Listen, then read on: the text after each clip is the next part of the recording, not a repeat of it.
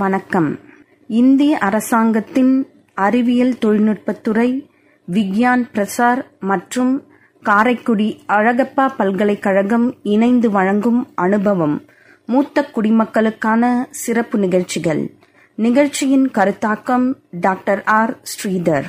ஆலோசனையாளர் miss Kausalya. நிகழ்ச்சி ஒருங்கிணைப்பாளர் doctor Bharathi.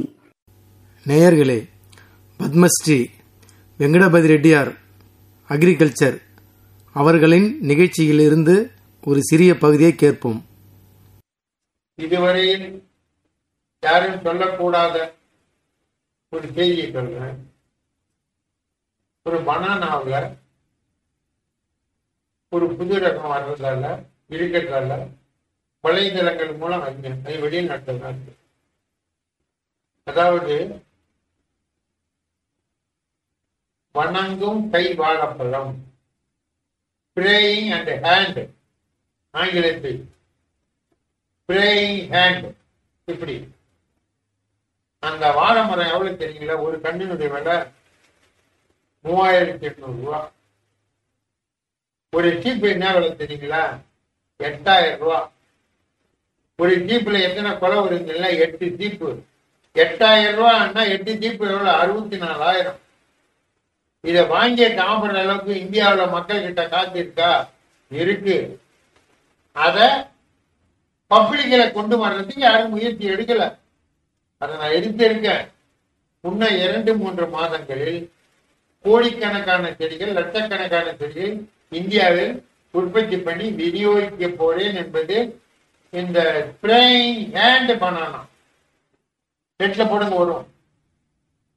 அது எப்படி இருக்குன்னா, இப்படி ஒரு கா, இப்படி ஒரு கா, இதுக்கு நடுவில் இப்படி ஒரு கா கும்புற மாதிரி இருக்கு. ஆனா உடனே என்ன என் வேலைன்னா, முதல்ல டச்சு, அப்புறம் ரிசர்ச், அப்புறம் ட்ரையல் ரிசர்ச், அப்புறம் பிராக்டிக்கல் ரிசர்ச், அப்புறம் தான் கமர்ஷியல் செலவு. எட்ட உடனே ஒழுங்குன்னு போயிடக்கூடாது. இது மாதிரி பண்ணும்போது புதிய புதிய இனங்கள், புதிய எண்ணெய் தேடும் ஆலை வரும். நம்மாழ்வாரும் அப்புறம் இன்னும் சில விஷயங்களை நீங்க பாத்தீங்கய்யா, அவரை மாதிரி சில பர்சன்ஸ் சந்திச்சிங்களா? அதை பத்தின சில அனுபவம். அதாவது எப்படின்னாக்க, எல்லாத்திலையுமே மாறுபட்ட கற்கள். உணவு தானியங்கள் விஷமில்லாத கொடுக்கணும்னா ஐஎன்ஏ கம்மியா இருக்கும், 40% தான் வரும். இன்னைய காலகட்டத்துக்கு லேபர் இன்கம் பார்த்தோம்னா இயற்கை விவசாயம் ஒரு 1%, 2% தான் கொடுப்பாங்க. அதை ஈடு கட்டுறதுக்கு மத்திய அரசாங்கம் ஈடு கட்டுறதுக்காக பொருளுதவி பண்ணாதான் இயற்கை விவசாயத்தை பண்ண முடியும். அப்படி இயற்கை விவசாயம் பண்ணி இந்தியாவில் இருக்க மக்கள் வாழணும்னா பாதி பேர் சத்தியமா பெற்றுருவாங்க. ஈல்டிங் வெரைட்டியில பசுமை புரட்சி வரும்போதுதான் ஈல்டிங் அதிகமாகும். ஈல்டிங் அதிகமாகும் போது டிசீசுகள் பாதிக்கும். அதான் உலகம் மாறினாங்க, வடத்துருவோம் தெரிஞ்சுக்குவோம். இன்னைக்கு எப்படி உலகம் மதங்குது? ஒண்ணு இடிக்குது, ஒண்ணு தள்ளு தாங்குது. அதான் அந்த மேக்னட்டிக் பவர். ஏதோ உணவு கிடைச்சதா, சாப்பிட்டோமா? இன்னைய காலகட்டத்துக்கு எப்படி நான் கேட்கிறேன், இயற்கை உணவு இயற்கை உணவுன்னு கேட்கிறேன். இயற்கை உணவு தின்னுறீங்க. எவ்வளவு காரு, லாரி, எவ்வளவு கார்பன் டை ஆக்சைடு வெளியே போகுது, அதுக்கு ஏதாவது நடவடிக்கை எடுத்தீங்களா? நீங்க மெட்ராஸ், டெல்லிக்கு போங்க, பொல்யூஷன், ஃபுல் பொல்யூஷன். எப்படி அது? ஏதாவது இன்னைக்கு இருக்கிறதுக்கு எது நல்ல வழியோ அந்த வழியில போகணும்.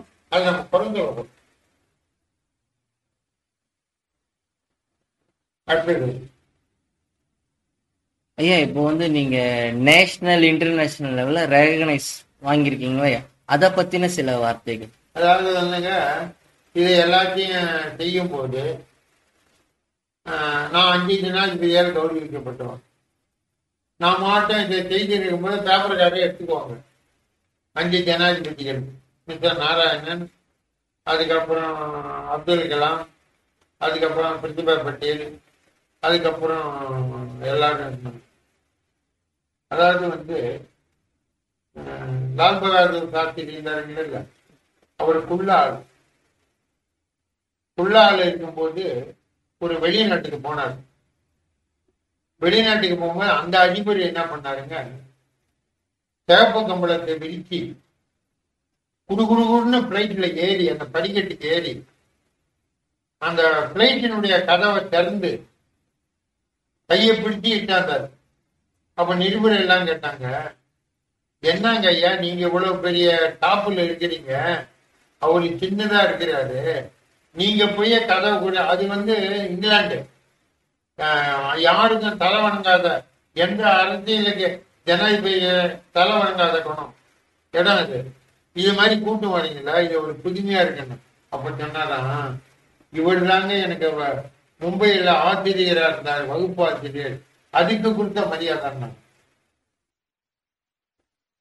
அது போல நம்ம போகக்கூடிய வழிகளில் அவரு ஆர்கனைசேஷன் கொடுத்தாங்க. அதுக்கப்புறம் என்ன கேட்டாரா, சார் நீங்க இவ்வளவு குள்ளலா இருக்கீங்களா, லால் பகதூர் சாஸ்திரியை பார்த்து கேட்டாராம், இவ்வளவு குள்ளலா இருக்கிறீங்களா, மற்றவங்க எல்லாம் உங்களை மதிக்கிறாங்க, யாரு கேட்டாலும் என்கிட்ட குடிஞ்சுதாங்க பேசணும், அப்படின்னா வணங்கிட்டேதான் பேசணும். இவரு குள்ளல நின்று பேசினா கேள்வி கேட்காது. ஒவ்வொன்றுக்கும் ஒவ்வொரு லிங்க் இருக்கு, நம்மளுக்கு போற லைன்ல நம்ம போயிருக்கு.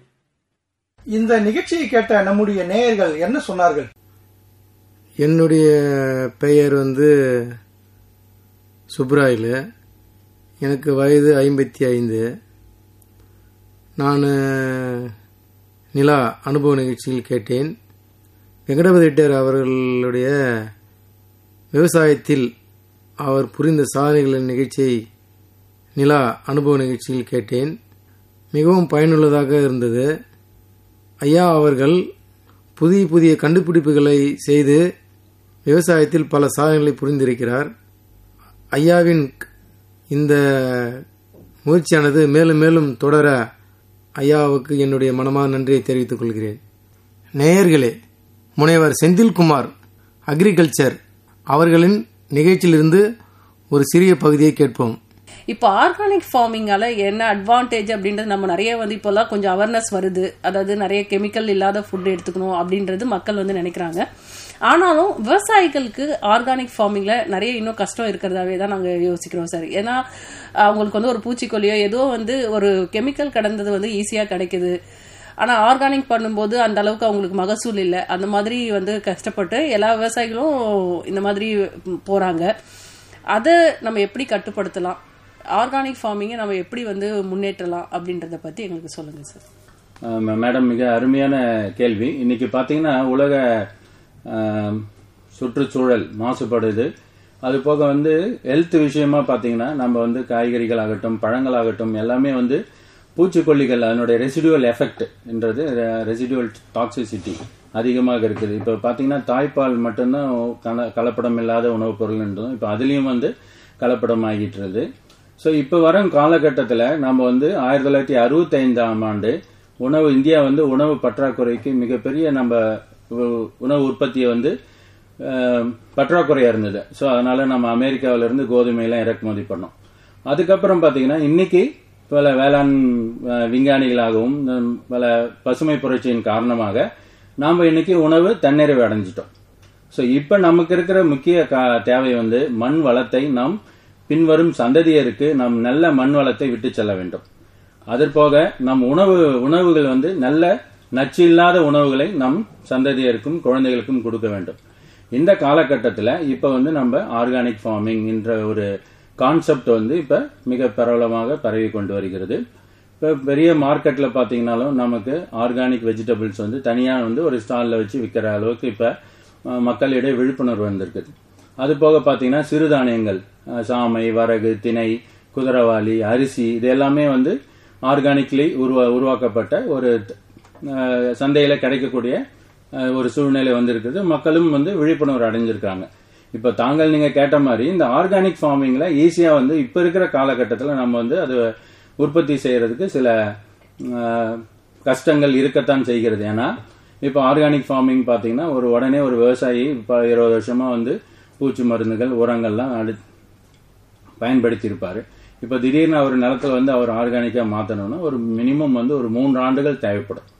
ஸோ அந்த 3 ஆண்டுகள் அவர் வந்து பூச்சிக்கொல்லிகளோ உரங்களோ பயன்படுத்தாம அந்த 3 ஆண்டுகள் கழித்ததுக்கு அப்புறம் தான் இது வந்து International Federation of Organic Agriculture Movement என்ற ஒரு ஆர்கனைசேஷன் இருக்கு. அவங்க கிட்ட நம்ம ரெஜிஸ்டர் பண்ணிட்டு அவங்க வந்து நம்ம ஃபீல்டை வந்து விசிட் பண்ணுவாங்க மேடம்.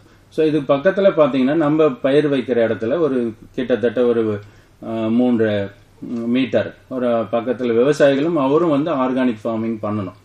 ஸோ அந்த ஒரு விழிப்புணர்வு இல்லாததால் தான் இன்னைக்கு வந்து இது விவசாயிகள் மத்தியில ஒரு இப்ப நாங்களே ஆர்கானிக் பண்ணலாம் பக்கத்துல விவசாயிகள் அவரும் அதே ஒரு மனநிலையில இருந்தா இது ஈஸியா இதுவாகும். இப்ப நான் வந்து பூச்சி மருந்து அடிக்கல உரம் அடிக்கல அப்படின்னு நான் பண்ணிட்டு இருந்தாலும் எனக்கு பக்கத்துல உள்ள விவசாயிகள் அவர் பூச்சி மருந்து அடிச்சாருன்னா அந்த பூச்சி மருந்து காற்று வாக்கல என்னுடைய நிலத்துல படும். ஸோ அப்ப என்னுடைய ப்ராடக்ட் நம்ம அங்க ஏற்றுமதி பண்ணும்போது அவங்க அனலைசிஸ் பண்ணும்போது அதோட ரெசிடுவல் எஃபெக்ட் இருக்கும். ஸோ அப்ப இதனால என்ன பண்ணலாம், இது ஒரு சமூகமே ஒரு ஊரே சேர்ந்து நம்ம எல்லாமே இன்னைக்கு காய்கறிகள் ஆர்கானிக்கலி வெஜிடபிள் க்ரோயர்ஸ் அசோசியேஷன் மூலயமா ஒரு பண்ணலாம். இப்ப அதுக்கு தான் வந்து இந்திய அரசாங்கம் வந்து உற்பத்தியாளர்கள் குழுக்கள் farmers producer company or farmers producer organisation. So இது மூலயமா பாத்தீங்கன்னா நிறைய விவசாயிகள் வந்து இன்னைக்கு தேனி பக்கம் பாத்தீங்கன்னா திராட்சைகள் முருங்கை அப்புறம் வந்து மதுரையில பாத்தீங்கன்னா மல்லிகைப்பூ இந்த மாதிரி நிறைய உற்பத்தியாளர்கள் குழுக்கள் ஏற்படுத்திட்டாங்க. இனி வரும் காலங்களில் இந்த ஃபார்மர்ஸ் ப்ரொடியூசர் ஆர்கனைசேஷன் மூலயமா நாம வந்து ஒரு 100 விவசாயிகள் அந்த ஒரு ஊர்ல எல்லாருமே நாம வந்து இயற்கை விவசாயம் தான் பண்ணணும், ஆர்கானிக்கலி வெஜிடபிள்ஸ் நாம ஏற்றுமதி பண்ணணும் என்ற ஒரு நிலைக்கு வந்தாங்கன்னா இது வந்து மிக சாத்தியமாக வாய்ப்பு இருக்கிறது மேடம். நன்றி சார். இப்போ நம்ம ஆர்கானிக் ஃபார்மிங் பண்ணணும் அப்படின்னாலே வந்து சில 3 வருஷமாவது தேவைப்படும். அதாவது நம்ம ஒரு 10-15 வருஷம் வந்து யூரியா அந்த மாதிரி கெமிக்கல் நம்ம யூஸ் பண்ணிட்டு இருந்தோம்னா நம்ம மண் வளத்தை மறுபடியும் சரி பண்ணி கொண்டு வரதுக்கு 3 வருஷம் தேவைப்படும் அப்படின்றீங்க. அந்த 3 வருஷ காலம் நம்ம என்ன சார் பண்ணணும்? அந்த 3 வருஷ காலம் வந்து நம்ம கெமிக்கல் இல்லாம வச்சிருக்கணுமா இல்ல பயிரை வைக்காம வச்சிருக்கணுமா, எந்த மாதிரி பண்ணணும் சார்? மேடம் அந்த 3 வருட காலங்களும் நாம வந்து விவசாயம் பண்ணலாம். ஆனா வந்து பூச்சி மருந்துகளோ களைக்கொல்லிகளோ உரங்கள் இந்த மாதிரி வந்து போடாம நம்ம இயற்கை சம்பந்தமான பயன்களை பயன்படுத்தலாம். ஆனா உங்களுடைய ப்ராடக்ட் வந்து ஃபுல்லி ஆர்கானிக் நம்ம சர்டிஃபை பண்ணி வைக்க முடியாது. ஸோ ஒரு 50% ஆர்கானிக் ஸோ அந்த மாதிரி ஒரு லேபிளிங்ல நம்ம வந்து ஒரு 3 இயர்ஸ்க்கு விற்கலாம். அதுக்கப்புறம் வந்து 3 வருஷம் கழிச்சு நம்ம 3 வருஷம் 3 ஆண்டுகள் முதல் 5 ஆண்டுகள் ஒரு பயிருக்கு அந்த ஒரு காலநிலையை அவங்க நிர்ணயிச்சிருக்காங்க. ஸோ குறைந்தபட்சம் 3 ஆண்டுகள் அதிகபட்சம் 5 ஆண்டுகள். இந்த 5 ஆண்டுகளும் நீங்க விவசாயம் செய்யலாம். அந்த உணவுப் பொருட்களை நாங்கள் வந்து 50% ஆர்கானிக் என்ற பேர்ல நம்ம விற்கலாம். அந்த 5 ஆண்டுகள் கழிந்த பிறகு நீங்க வந்து ஃபுல்லி ஆர்கானிக்னு ஒரு சர்டிபிகேட் நம்ம கவர்மெண்ட் ஆஃப் இந்தியா கொடுப்பாங்க மேடம். அதுக்கு வந்து சில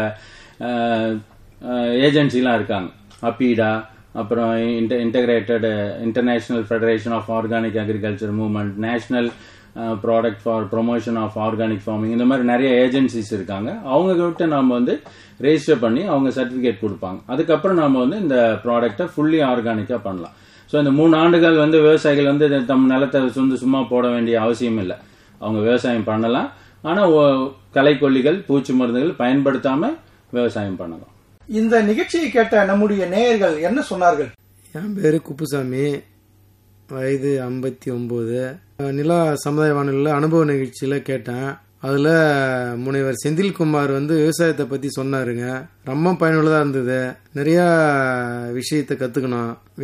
விவசாயத்துல ரசாயனம் போடாம இயற்கை முறையில எப்படி விவசாயம் பண்ணலாம், இயற்கை முறையில் விவசாயம் பண்ணி அதை சாப்பிட்டா உடம்பு இவ்வளவு நல்லது, ரசாயன விவசாயம் பண்ணி அதோட கெமிக்கலை சாப்பிட்டா உடம்பு இவ்வளவு கெடுதல்ன்றதையும் தெளிவா சொன்னாங்க.